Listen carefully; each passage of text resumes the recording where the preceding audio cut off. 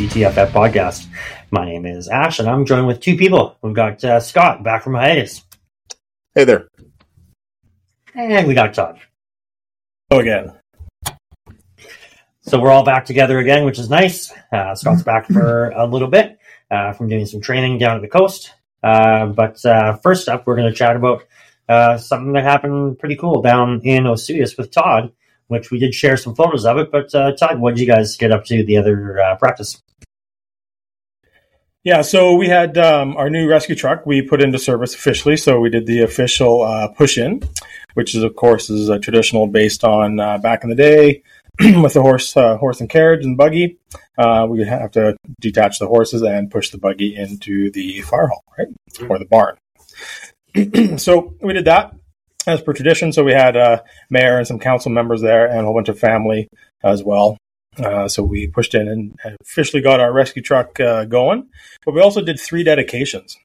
So this last little while here, we've had our rescue truck, our tender 191, and our brush truck, brush 191, is our 3 newest apparatus.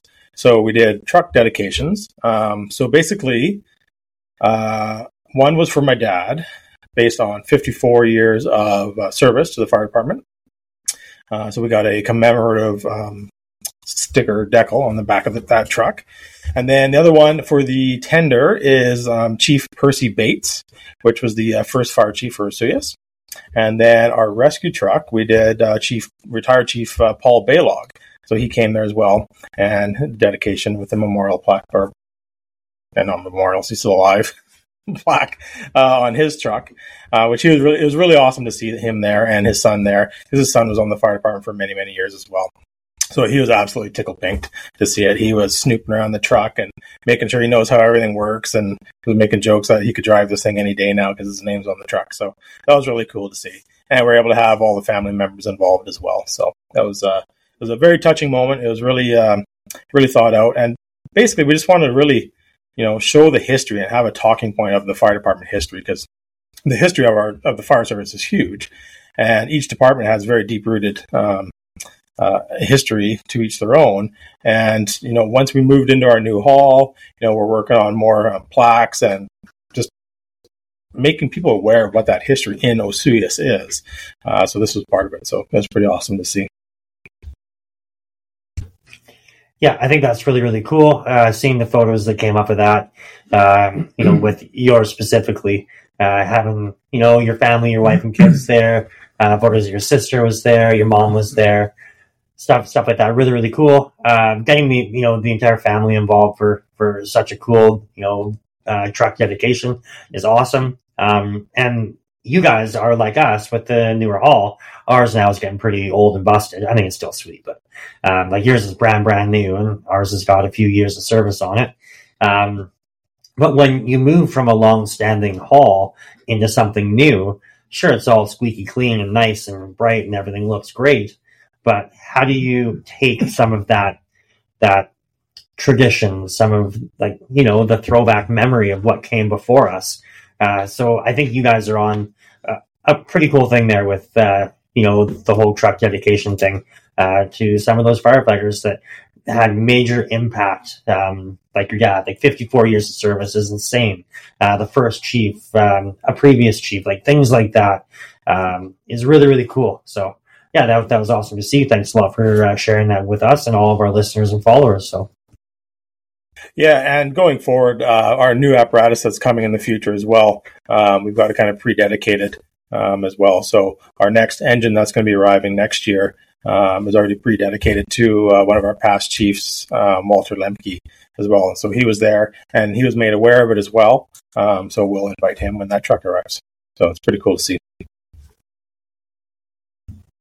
Awesome. Yeah, really cool. So wanted to get on top of that and just kind of put that out there to start the podcast here tonight. Really, really cool. So congrats to everybody that was named there. Yeah, really cool event. So with Scott back, you were away for quite a while. But while you're away, you managed to race back to take a course over the weekend. You and Grant took a TFL course. So why don't you tell us about that and kind of how that all came to be and what all happened there? Yeah. what a TFL is, it's a task force leader. I think we've talked about it before. So on a wildfire call, the task force leader runs several apparatus, basically. It doesn't always have to be they're called a task force leader, but they could also run a strike team. So they could run similar or the same apparatus, but their nickname is a TFL. So this course is the first of two. So there's levels. There's first level TFL 1, which is what I just took. And that's kind of to do local task force stuff and possibly getting deployed out to the outer regions to go do some work out there. But mainly it's concentrating like locally to help run like big wildfires here. And then the number 2, the second one is you actually make the provincial list, and then they would call you to go do deployments out anywhere basically in the province that needs help. Yeah, so it was a good course. First day, I think it was 2 days, 2 actually full days. Wasn't one of those courses where you get there at 10 and then you sit around for an hour and then you do nothing. And it was like we're here, we get started. PowerPoint heavy, but the 2 instructors were seasoned BC Wildfire members. They also have structural protection stuff, so they had a lot of good stories, and it was like all relatable stuff. So a lot of a good experience. So the first day, it was all PowerPoint, but it was like really quite in-depth PowerPoint, some good videos and those sorts of things. But it was a pretty good review of what we call the Engine Boss course. So Engine Boss is what we all have. Or Todd, you don't have Engine Boss, do you? I know. So we're doing Engine Boss coming up here in April with you guys when you guys are hosting. Because we tried doing the Engine Boss, I guess the last one was that spring? Or no, fall. It was just fall out in Grand Forks. But we had to reschedule. We had some conflicting things going on. But we haven't really been in the deployment position with our department. And with the Engine Boss stuff, as long as we have a fire officer, it works. They're happy enough with it, but they do prefer Engine Boss, as you guys know. But that is up and coming for all of us. So that's essentially what the first day was a big review, a huge review on what Engine Boss job is, because a task force leader runs the Engine Bosses. So as we talked about before, the Engine Boss is basically the captain of the truck. It's just another term they use for forestry guys, or for structural protection, I should say. Actually, it's structural defense. That's one thing. We always call it structural protection. It's actually structural defense, where structural protection is the sprinklers.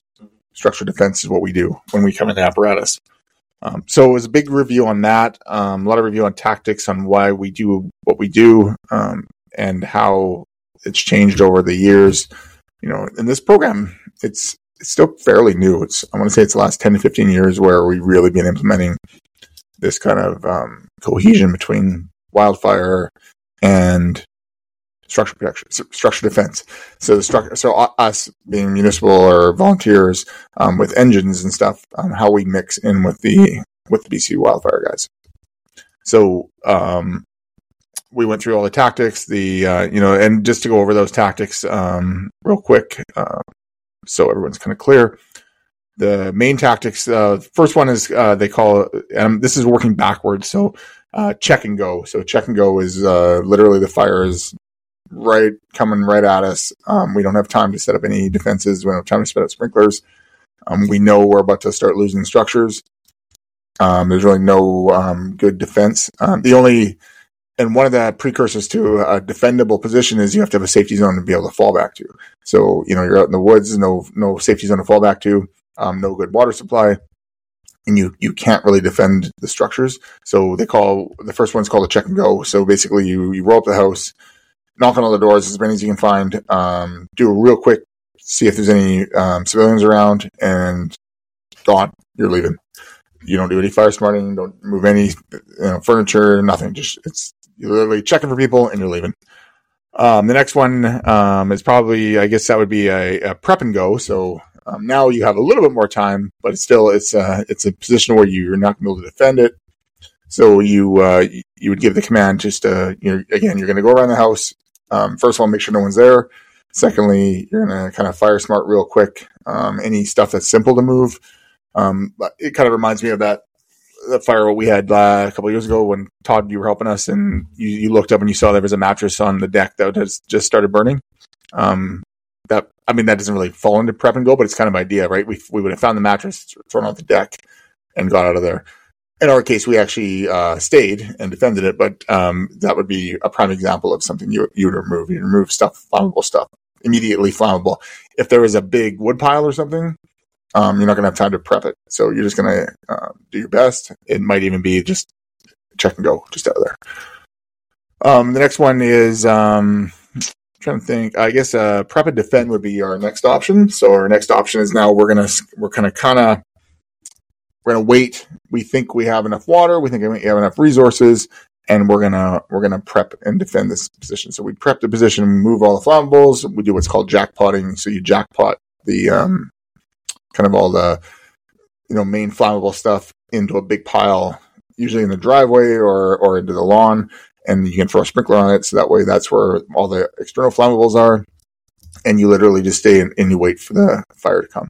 And one of the big things one of the big reminders they kept reminding us is if we're not there to fight the firewall, we're there to fight the ember storm. So, and like the fire itself is not actually the thing that's causing houses to burn. It's all the ember transfer. So that's really what we're there for. So we prep and defend when we hold there. And then if kind of that starts turning south on us, we would go to what we call a bump and run tactic. So a bump and run is really more what we did on the big fire we had here. Is it was constantly moving on us, so we stayed mobile. We defended the structures, but then what we do is we rack the hose real quick and move to the next section, defend that structure, move to the next section. So that was really close to what we would be doing anyways. A bump and run is generally our tactic for a lot of things around here. Either that or prep and defend. I think actually thinking back of that fire in particular, I think there's definitely moments of the fire where some apparatus were doing the prep and defend, and then other ones were out doing that prep and go, and then as things progressed, then we're back into that kind of bump and run procedures. Like it seemed like it kind of kept switching back on certain sections for a little while, anyways. Yeah, and it really, and that's what I'm going to talk about later is how these plans, like you make these plans and they kind of change, right? Like anything else. So after bump and run, and this is one that it took us a bit to figure out because we have what's called anchor and hold. And kind of what we all thought at one point was anchor and hold, because anchor and hold means you're tied into a big water. So you're tied into a hydrant. And I always thought it was you're waiting for the fire to hit. So you're defending, you're waiting for the fire to hit, but it's actually you're tying in after maybe a structure starts getting involved or something or you're trying to prevent another structure from lighting up. So you're staying untied from the hydrant. So you're staying in that prep and defend position until a structure starts to burn. And then if it's in your plan and you have the capabilities to, that's when you anchor in to a hydrant. And then you start fighting the fire. So it actually makes a lot of sense because you're not anchoring in and spraying a bunch of water because we've kind of seen it on a few different fires we've been on when departments anchor in on the hydrants. You could run out of water. If something kicks off behind you, you might not be mobile enough to go fight it. So there's all these things that could happen. And then kind of that would go kind of hand in hand with fire front following. So basically the fire has come through, maybe lit some structures up. Maybe it's come through, but now you're going to kind of go just behind it, and you're going to fight what's left of the fires. Right? You're going to put out any embers around structures that aren't lost. You're going to put out structures that are involved because the fire's already passed through. You're just trying to make sure there's no transfer of fire. And then the last one is tactical patrolling. And tactical patrolling can fit in anywhere. We use it a lot. Like what we were talking, we use it now on structure fire. So structure fire, we kind of reverse engineer it. So structure fire in the summer.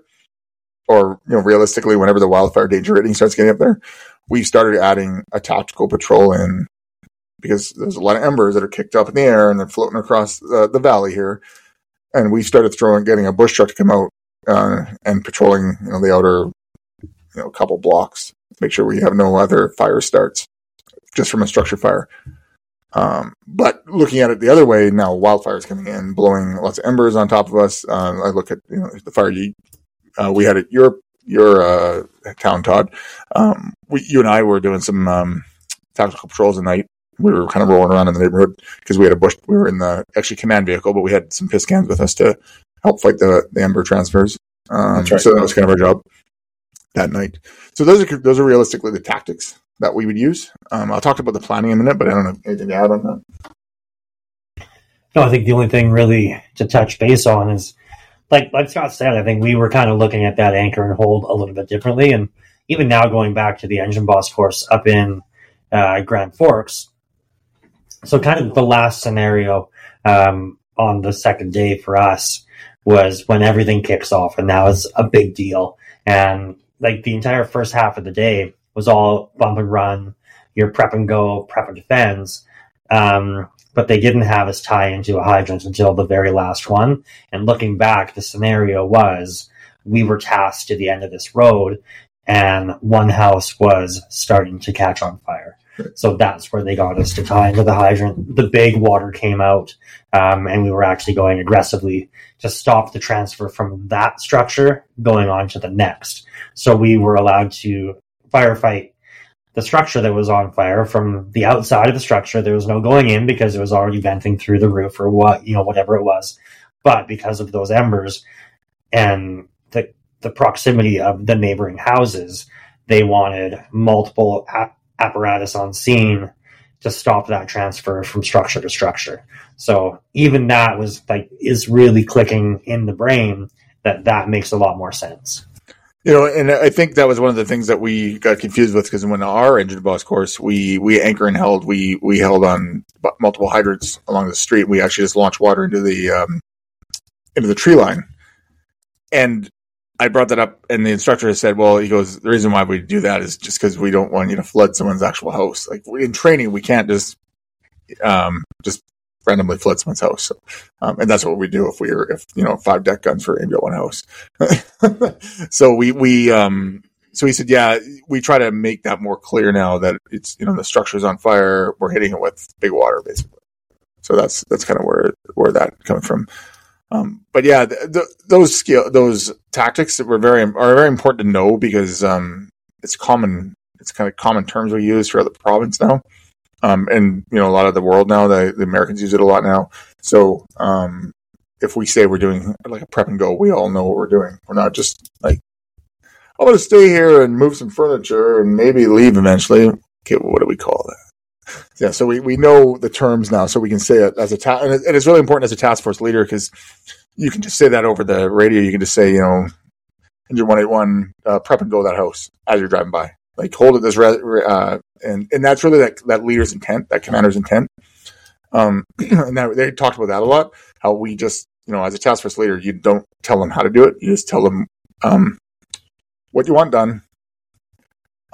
When you want it done, why do we want it done, and what it should look like when we're done. So, whether it's the house burns down or not, we're going to try do this. If something changes, we're going to change our tactics and go to something else. So, so those common terms, that was really, we talked about that a lot. I think, and going back, like we were saying, before forestry, it's a fairly new concept the past 10 years or so, when they've been using us for this type of stuff. So having that more knowledge on these common terminologies is just, we're getting better and better, especially the past few years, how our wildfire season has been a lot more violent. And it's, this last summer, there was mass calls for everybody to send as much as you can up the valley.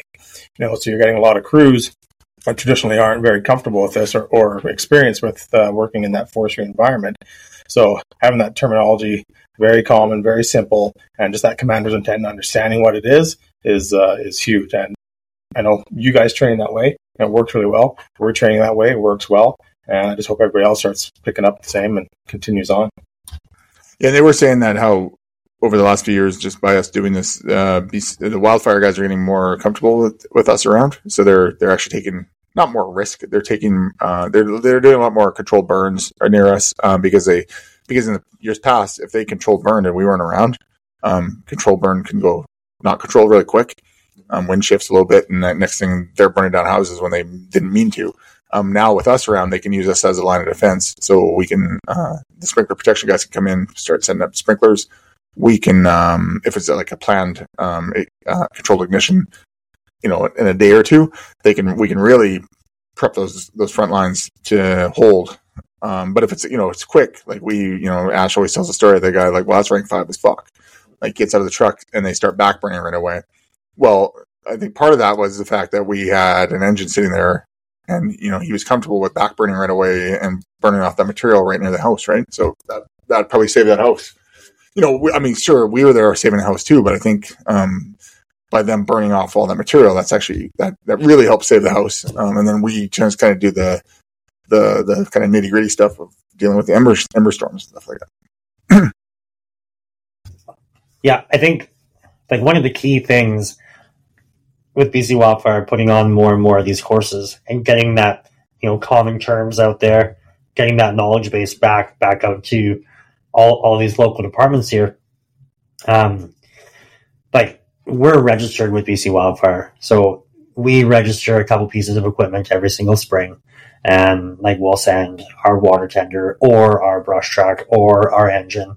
Likely not all three at once unless everything really kicks off locally, but we'll get a phone call or an email. It's generally going to be an email asking for a piece of equipment, and we'll eventually send something out, and the things that we send will be with a trained crew that understands those common terms, so everybody's on the same page. Well, if we flash back to last summer, well, there was no big formal request with all the qualified people. We all got tones up and down the valley, and it was send anything you have, anybody that you have, because we're losing homes like left, right, and center. And it was an all hands on deck. So you do start to run into some of the people that, aren't familiarized with some of these forestry terms. So the more that they can put these courses on, the more that we can get, bring that message back. And we've been pretty switched on to that for many years now. Todd, you guys are the same. Where you guys might not be going out on deployment as frequently as say we are, but you guys are still buying into the process, and now you're getting engine bosses sent out. You're practicing the tactics, so that's catching on. So even for a group like yourself, where you might not be going out as frequently, you're still buying into it, and you're getting yourself trained up to it. Hell, a lot of our smaller neighboring departments, they're small, but they bought right into it, and they've got a small group of people that they can sacrifice out to a brush truck or to an engine, and they're making money for their community off of this, right? Because BC Wildfire pays. It's not like you're out there for free either. So it's amazing opportunities that are coming down the pipe here, and it's only going to continue to grow, I think. Well, then the experience you gain out in the outer areas, away from your home department, you can bring it back here, and then when stuff happens, you have these experienced members that can be like, no, this is probably a better way to fight it. This is a better way to do this type of attack.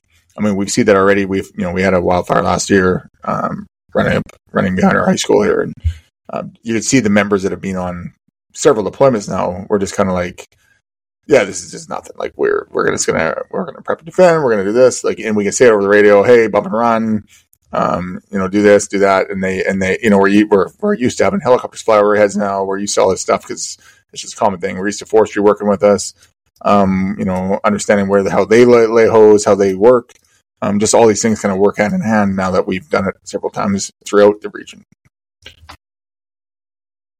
And also, like you mentioned, with the gaining that experience when you get sent out on stuff, it really it settles people down.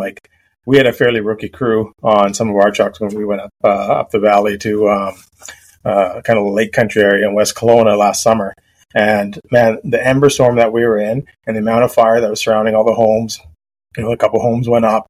That experience, their eyes were jacked. And then when we had our fire, it was oh, okay, it's a rank 3 grass fire. We can chill. They had time. So we always talked about that training. Hey, it's the ember storm. This is what we were getting. And everybody's oh yeah, okay, it's the ember storm. But they never really saw it until we went up there, and it's burning into your arm. I'm quickly trying to get my sleeves down my arm because I was just riding in the truck for the past 15 minutes, right? And yeah, it's something else to be in the middle of that shit show. So it's pretty amazing to see what people take away from that, and then just build that confidence for when we get our local event for us. Yeah, so I guess back to the TFL. So one of the things, there's a few things we actually had to do as a TFL. So one of the things you do is you give your briefing every morning. You have to give your crew brief. So we all had to. We were divided into like 4 task force. So and at each task force table there was 4 members. So we would be running our own task force, but we're also like the task force leaders. So we had to brief the other teams. So me being the youngest at my table, I was the one that did the scribing, and then I was also the one that did the talking. So it was actually good. It was pretty good because, you know, I kind of got the most experience, I guess, out of the course, I'd say, because I got to do like the talking and the writing and that kind of stuff. So as much as like sometimes you don't want to be that person that does all this, like it has to be the spokesman, it actually really helps you. So you know, I stood up, did a lot of the talking for the group, for my group. But it was good because I got a chance to do the briefing. So the briefing, they give us an IAP, a pre-made one that was actually, they're all real ones from out in the field. So, and it's an action plan. So we actually had to go through, I think we had like 10 or 15 minutes to go through as a task force, and pick out kind of the important parts. You know, and some important things are like, what's the weather going to be? What's the weather prediction for the day? What's material? What kind of material are we dealing with? You know, are we dealing with pine trees? Are we dealing with standing grass? When does crossover happen?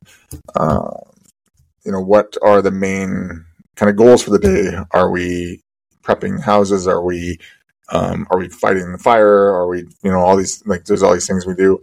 What are the radio comms? Basically, we're following the laces, the lookouts, where the lookout's going to be, some of the anchor points, communication wise. And we have to like know what channels we're always going to be on. And then we have the escape routes. So how are we going to get out? Are they timed? All that kind of stuff. And then finally the safety zone. So we had to know all that. So in our briefing, we had to give that. That was our briefing. So that's what the briefing that every TFL gives in the morning before your crew goes out. So we got to do that. And then I think the biggest takeaway for the weekend was something called the PACE. So the PACE plan, which is it's a military thing. And I'd heard it before, but I didn't really know what it was. I heard, we're doing the PACE plan. It's like, okay, I don't understand what that means. It sounds slow because we're keeping the pace. But it's just an acronym like most things. So the acronym is your primary, alternate, your contingency, and your emergency. So, and when you first hear it, you're like, yeah, that sounds like, I always do that. Like, that's always my go-to is what we do. We always have a plan, but do we have an alternate plan? And if that fails, do we have a contingency plan? And if that doesn't work, what's our final, like, oh shit, we're out of here. So that's what we were kind of challenged to do. They give us these scenarios, and we had to come up with a pace. So the primary plan is literally like, if everything went perfectly, what would you be doing? So there was this one scenario we did. We were defending the mill. So it was kind of the final scenario. We all had this. We all had a section of this big fire to deal with. So our task force we were in charge of defending this mill, which is like the lifeblood of this property or this town. So that was our only task. We didn't care about the forest, didn't care about anything else. Just we were defending the mill. So our primary objective, or our primary plan, was literally like we could ask for as many resources as we want, but they would say no to us if we got carried away. Like, hey, we want like 5 helicopters and a water bomber, and they no, you can have, like, realistically, you can have maybe 2 Type 1 engines. You can have a couple Type 6s. Type 6 engines are like bush trucks, like what we have, like fast movers to fight for spot fires. Maybe you want a Type 3, which is a slower moving engine, but it has more water. Right? Sorry, slower moving than a WildLand truck, but it has some water on it. When you get into Type 1s and 2s, they carry SCBA on them, so they can actually fight structure fires. So you kind of want a Type 1 or a 2 kicking around, because if it gets into the structure, you're probably going to have to throw SCBA on and fight that structure fire. So you really kind of want to have at least one Type 1 or one Type 2 kicking around, and plus, obviously, it's going to have more water. So we got to choose what we get. They only gave us one SBU, so one sprinkler protection unit between all four of us. And it was a type 2, meaning it only had 6 pumps. So at one point during planning, I actually went to each table as though I was like driving around in my truck. And so I went to another task force. I said, hey, how many pumps do you guys actually need out of this trailer? And they're like, well, 1. Okay, perfect. So we ended up taking 2. They took 1. So we had that as a plan. So when we briefed everybody on it, we said, we went around, talked to everybody. This is our plan.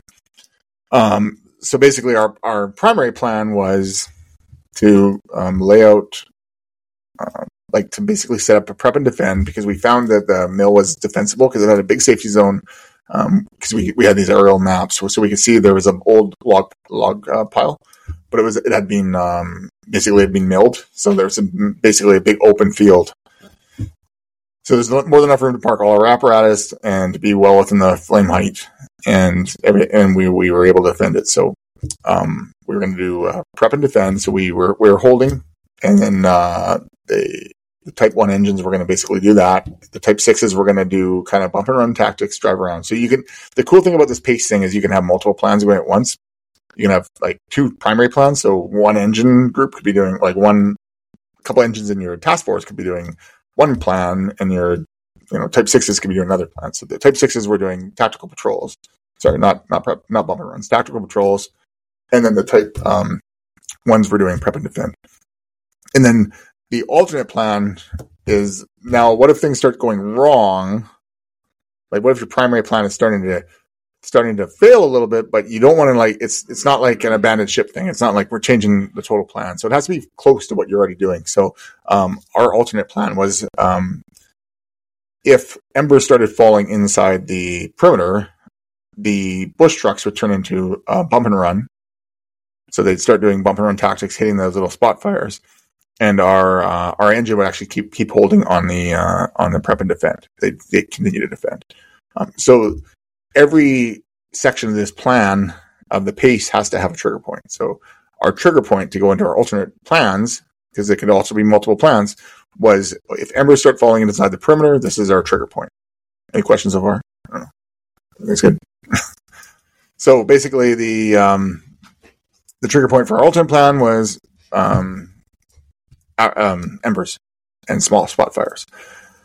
Actually, Scott, just a quick question. So on our past fires that we've had, some of our rookie or crew members in my truck, I teach them trigger points. I talk about trigger points and think, okay, well, what would be a good trigger point for our terrain, the fire, the activity, and what we're defending? Is that something that you guys are talking with some of your members in the truck crews as well, or is that just are you keeping that as the officer conversation? I think lately we've been starting to talk about it more. I think our most recent fire, like the big one we had, there was really no time to set trigger points.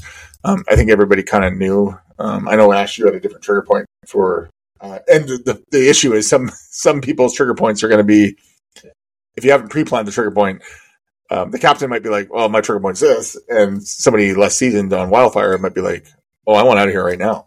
Because my trigger point is I see smoke.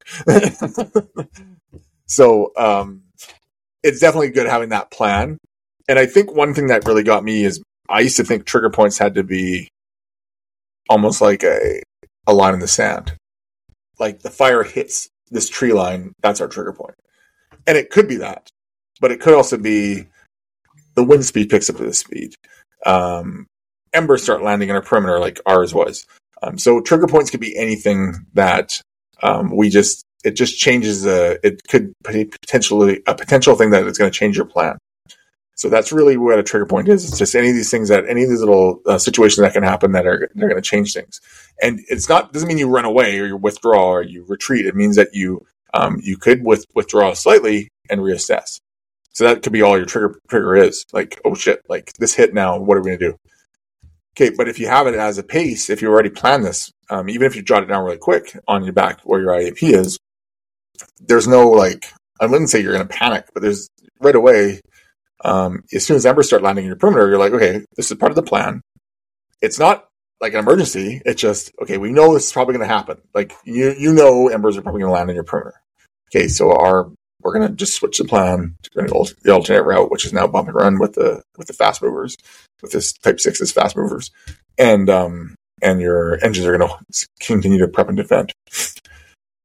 And then from there, what happens is, so now we did the P, the A, so now we get to contingency. So now what happens if we start losing our perimeter? So now the fire is getting bigger. Maybe our contingencies, we've now started losing structures. So we're not tied in this, because this mill was, it was on hydrant water, but it was on hydrant water inside of that was running off the power inside the mill. So we said, okay, our trigger point will be is if we start losing structures inside the perimeter of the mill, we're going to fall back. So our contingency, which is our C, we're going to fall back, cover the main mill, and cover the electrical building to continue with our hydrants. So then we'll basically anchor and hold on that building and defend the structure from burning structures around it. And then the fast movers will continue to do bump and runs.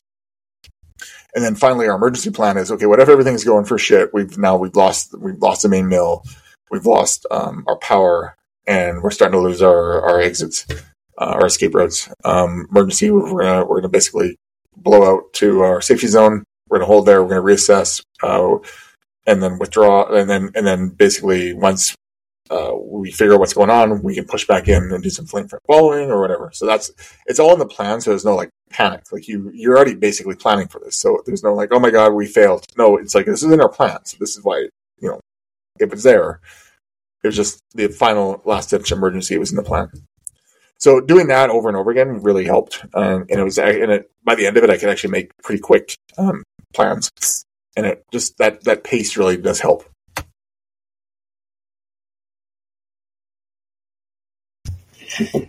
Yeah, I think being able to lay that out, and Todd, I'm not sure if your question was like, do you share those trigger points with just your like leadership group, or like how does that roll out? I know, like going back to some of these other scenarios, these calls, like when we went down, and our truck was helping you guys.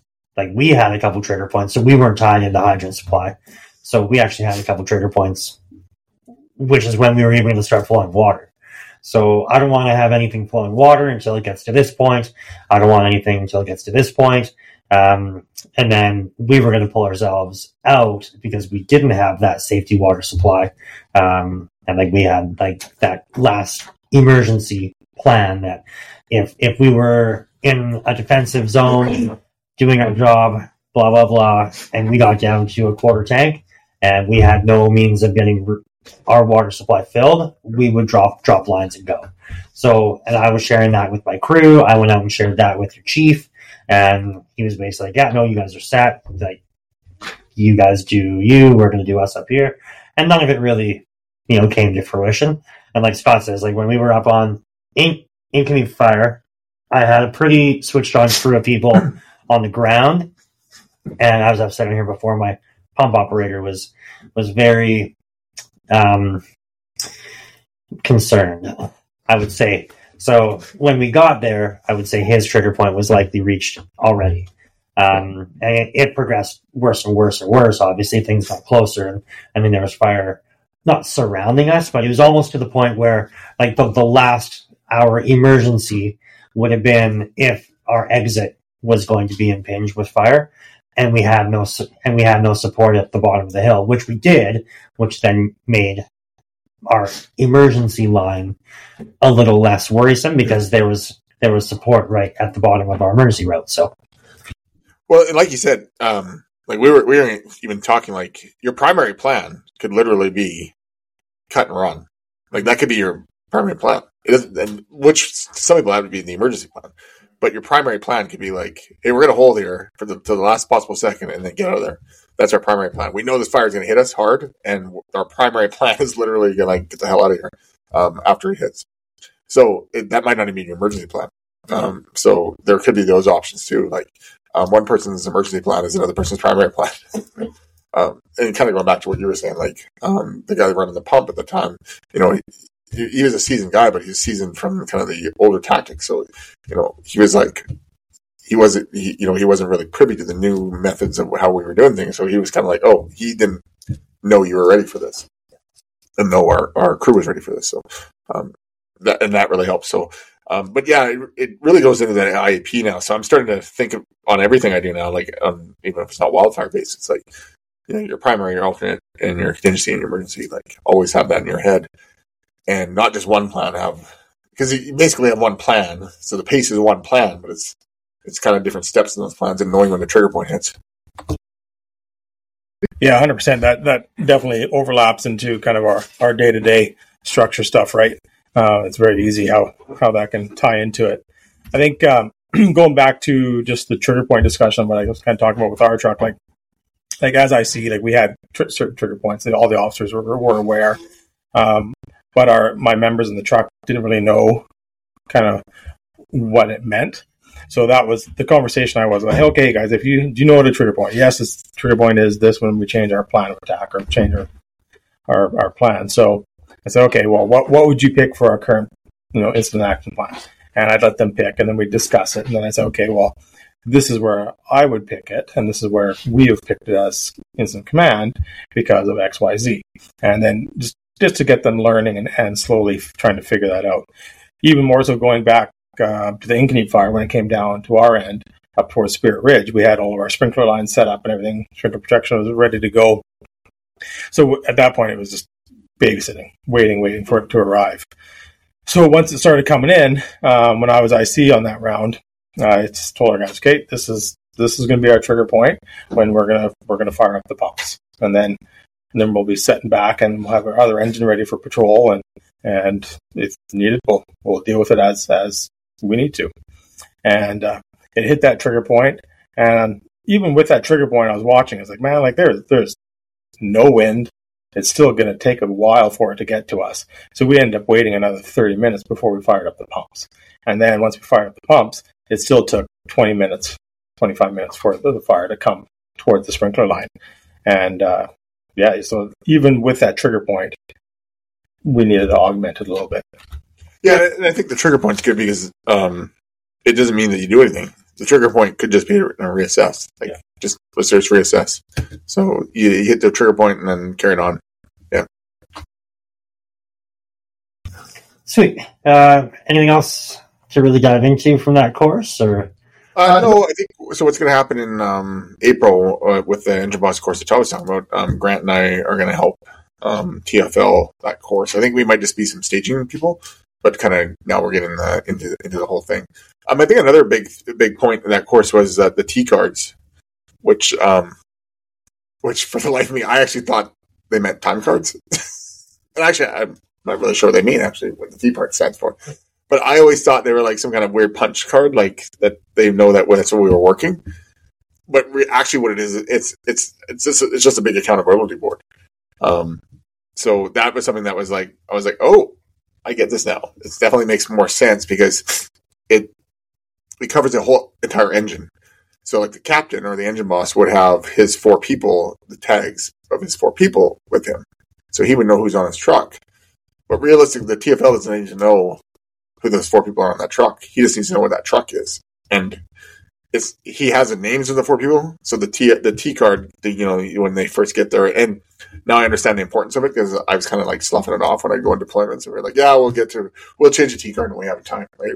Yeah, when we have time, we'll change. But the T card is actually very important because it's basically our accountability tag. So, you write, your apparatus, all the information on it, and who's with it, the driver, the engine boss, everybody, and then that gets put into like kind of it's kind of looks like a little bit of a command board, and they kind of stick out. Their color coordinates like green are pumpers, and there's all these different colors.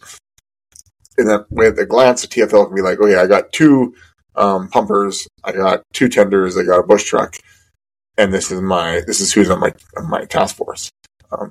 So it's just another method of accountability, but on a kind of a grander scale.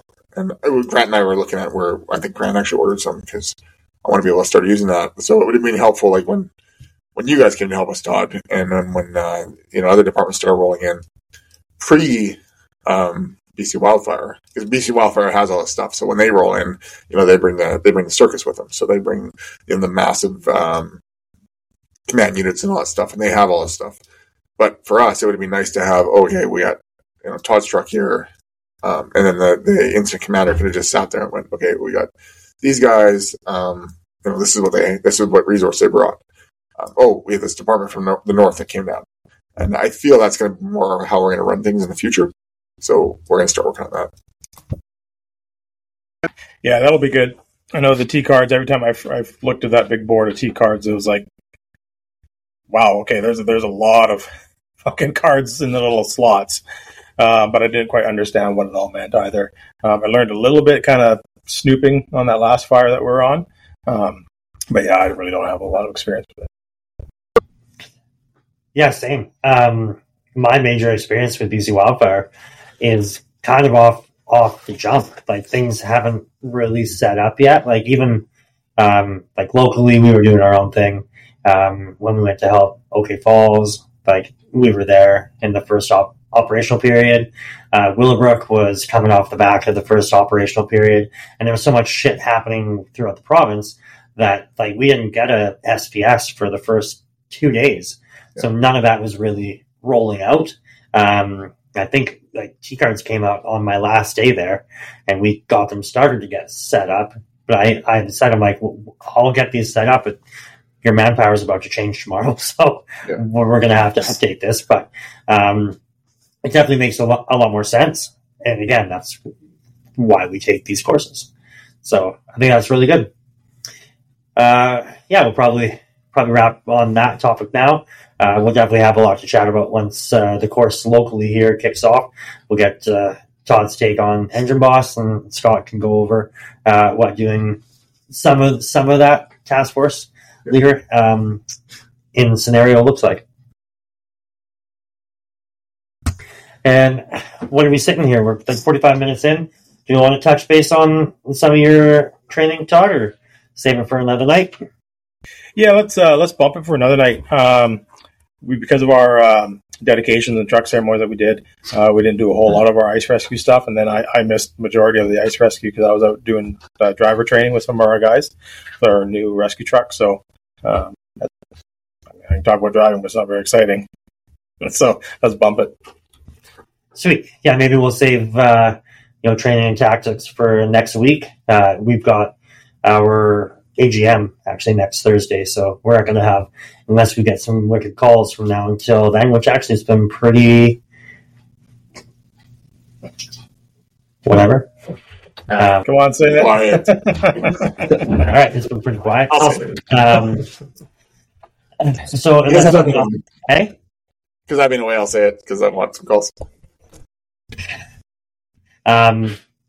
We've definitely tapered off the last week here or two. So I think I handed the keys over to Rob on Thursday, and the pager's only gone off for radio check. So unless something happens, maybe we'll just discuss some of our training tactics, because we've been doing some live fire and searches. You guys have done driver training and ice rescue. So yeah, we should have a lot to chat about.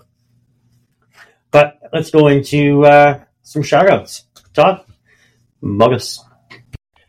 We talk about them a lot. Big supporter of them. They are of us as well. The Snagger tool is the claim to fame. They have a lot of awesome products between their Snagger, their mini spanners, their wedges, seatbelt cutters, the textiles, the X pouch, their radio straps you're getting into, the gloves, you name it. They're a fantastic company, fantastic product. Canadian out east.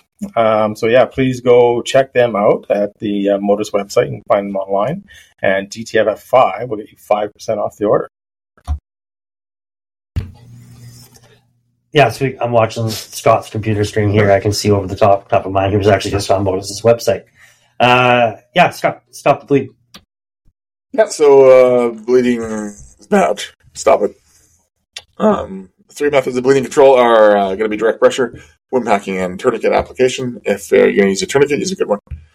Part of the thing I was down for the last month, I taught actually, I was teaching some recruits, and one of the things we teach them is stop the bleed. So some recruits in my other line of work.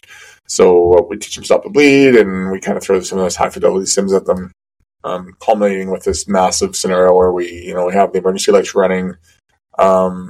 Lights are off in this, we call this thing the simulation gym. So it's kind of this big drive-in garage where you can turn the lights off, and we had the blood pumps out, just pumping water on them, and then they get to do simulation rounds. So rounds are hitting them like basically fast-moving paintballs, and then we're just crank the heavy metal.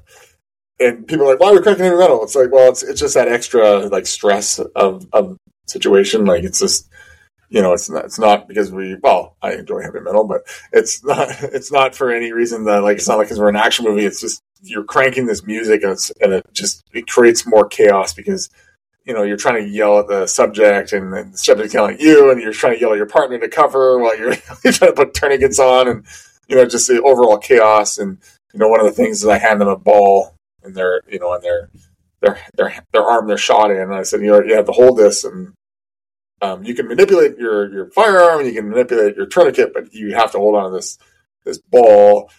Just kind of simulates that your hand isn't totally destroyed, but it's like it's kind of in this claw thing now, right? So they kind of have to work through it, and they don't know any of this is happening until it's go time. So we've been kind of building them up, and then finally in the last scenario, it's like just mayhem. There's water all over the floor from the blood, and it's all just water. So when we bring the next crew in, now there's water all over the floor, and the my pre-talk to them is like, oh, we just put this water down as like for part of the simulation because you're working in Vancouver and it's raining, so they're like, oh, okay. Like, oh, that's cool, yeah. We're like, yeah, we're just trying to add some atmospheric conditions, like you're going to be your pants might be wet because you're kneeling in water. And they're like, okay, and then literally the lights go off, emergency lights come on, music starts blaring, and then we start spraying with fake blood and yelling at them. So it's really good, and it gets them into that mindset. And it's interesting listening to the octave of their voice go up as they're trying to talk on the radio. They're just yelling by the end, and we haven't hurt them yet, but we haven't hurt them at all, and they're just like they're freaked. It's actually pretty good, but they all did really well and got the tourniquets on and stopped the bleeding. Nice. And then you've got what do you got in that cup, Tom? It's some Wolf Tree coffee made locally here, and no, it's not whiskey. Trust me. Wolf Tree. Wolf Tree coffee made locally here. Check them out online. Absolutely love them. We were able to partner with them and make a blend called the Initial Attack, which we are very privy to. Every pound sold of the Initial Attack blend, $2 goes to the Honor House and Honor Ranch Society, which we are very, very, very big supporters of. So it's become quite popular online. A lot of people are purchasing it, sounds like. And of course, because we made it, we like it. So they got a bunch of swag as well. So wolftreecoffee.com. And they will deliver locally and ship a lot of places. So check them out. Nice. And then lastly, you got Tanner Olson Band, country music out of West Coast Canada / Nashville. Got some new music coming out. They just released a new song. They're working on a bunch more. Playing a ton of live shows. I saw they were just playing at Tootsie's Bar, which is pretty big in Nashville there, so that's pretty sweet. So check them out. Follow them on social media. Download their music anywhere that you download music. Really, really good stuff. And then you have us. We're on the Facebooks, the Instagrams, the YouTubes, TikToks. Back to the Stop the Bleed. We've got the entire course. Scott and Todd basically teach through the entire Stop the Bleed course, talking about and showing a lot of those higher fidelity sims. We've got some other training content on there as well as all of our podcasts. So if you want to see us zone out and laugh at each other while we're sitting here doing this, all of our content goes on YouTube as well. So please give us a like, share, subscribe. We thank you for listening in this far. Give us some feedback, send us a message. We did get a couple new ones and then our t-shirt sales are still going on there. We are wrapping that up. We're getting we definitely have some left, but we're getting towards the end of the stock. So if you're interested, we do have some of all sizes left. DTFF store. Look for that link on our Facebook page and you can grab that. Anything else from you guys? Nope. Thank you. Have a good night. Thanks. Have a good night. All right. As always, stay safe, stay GTFF.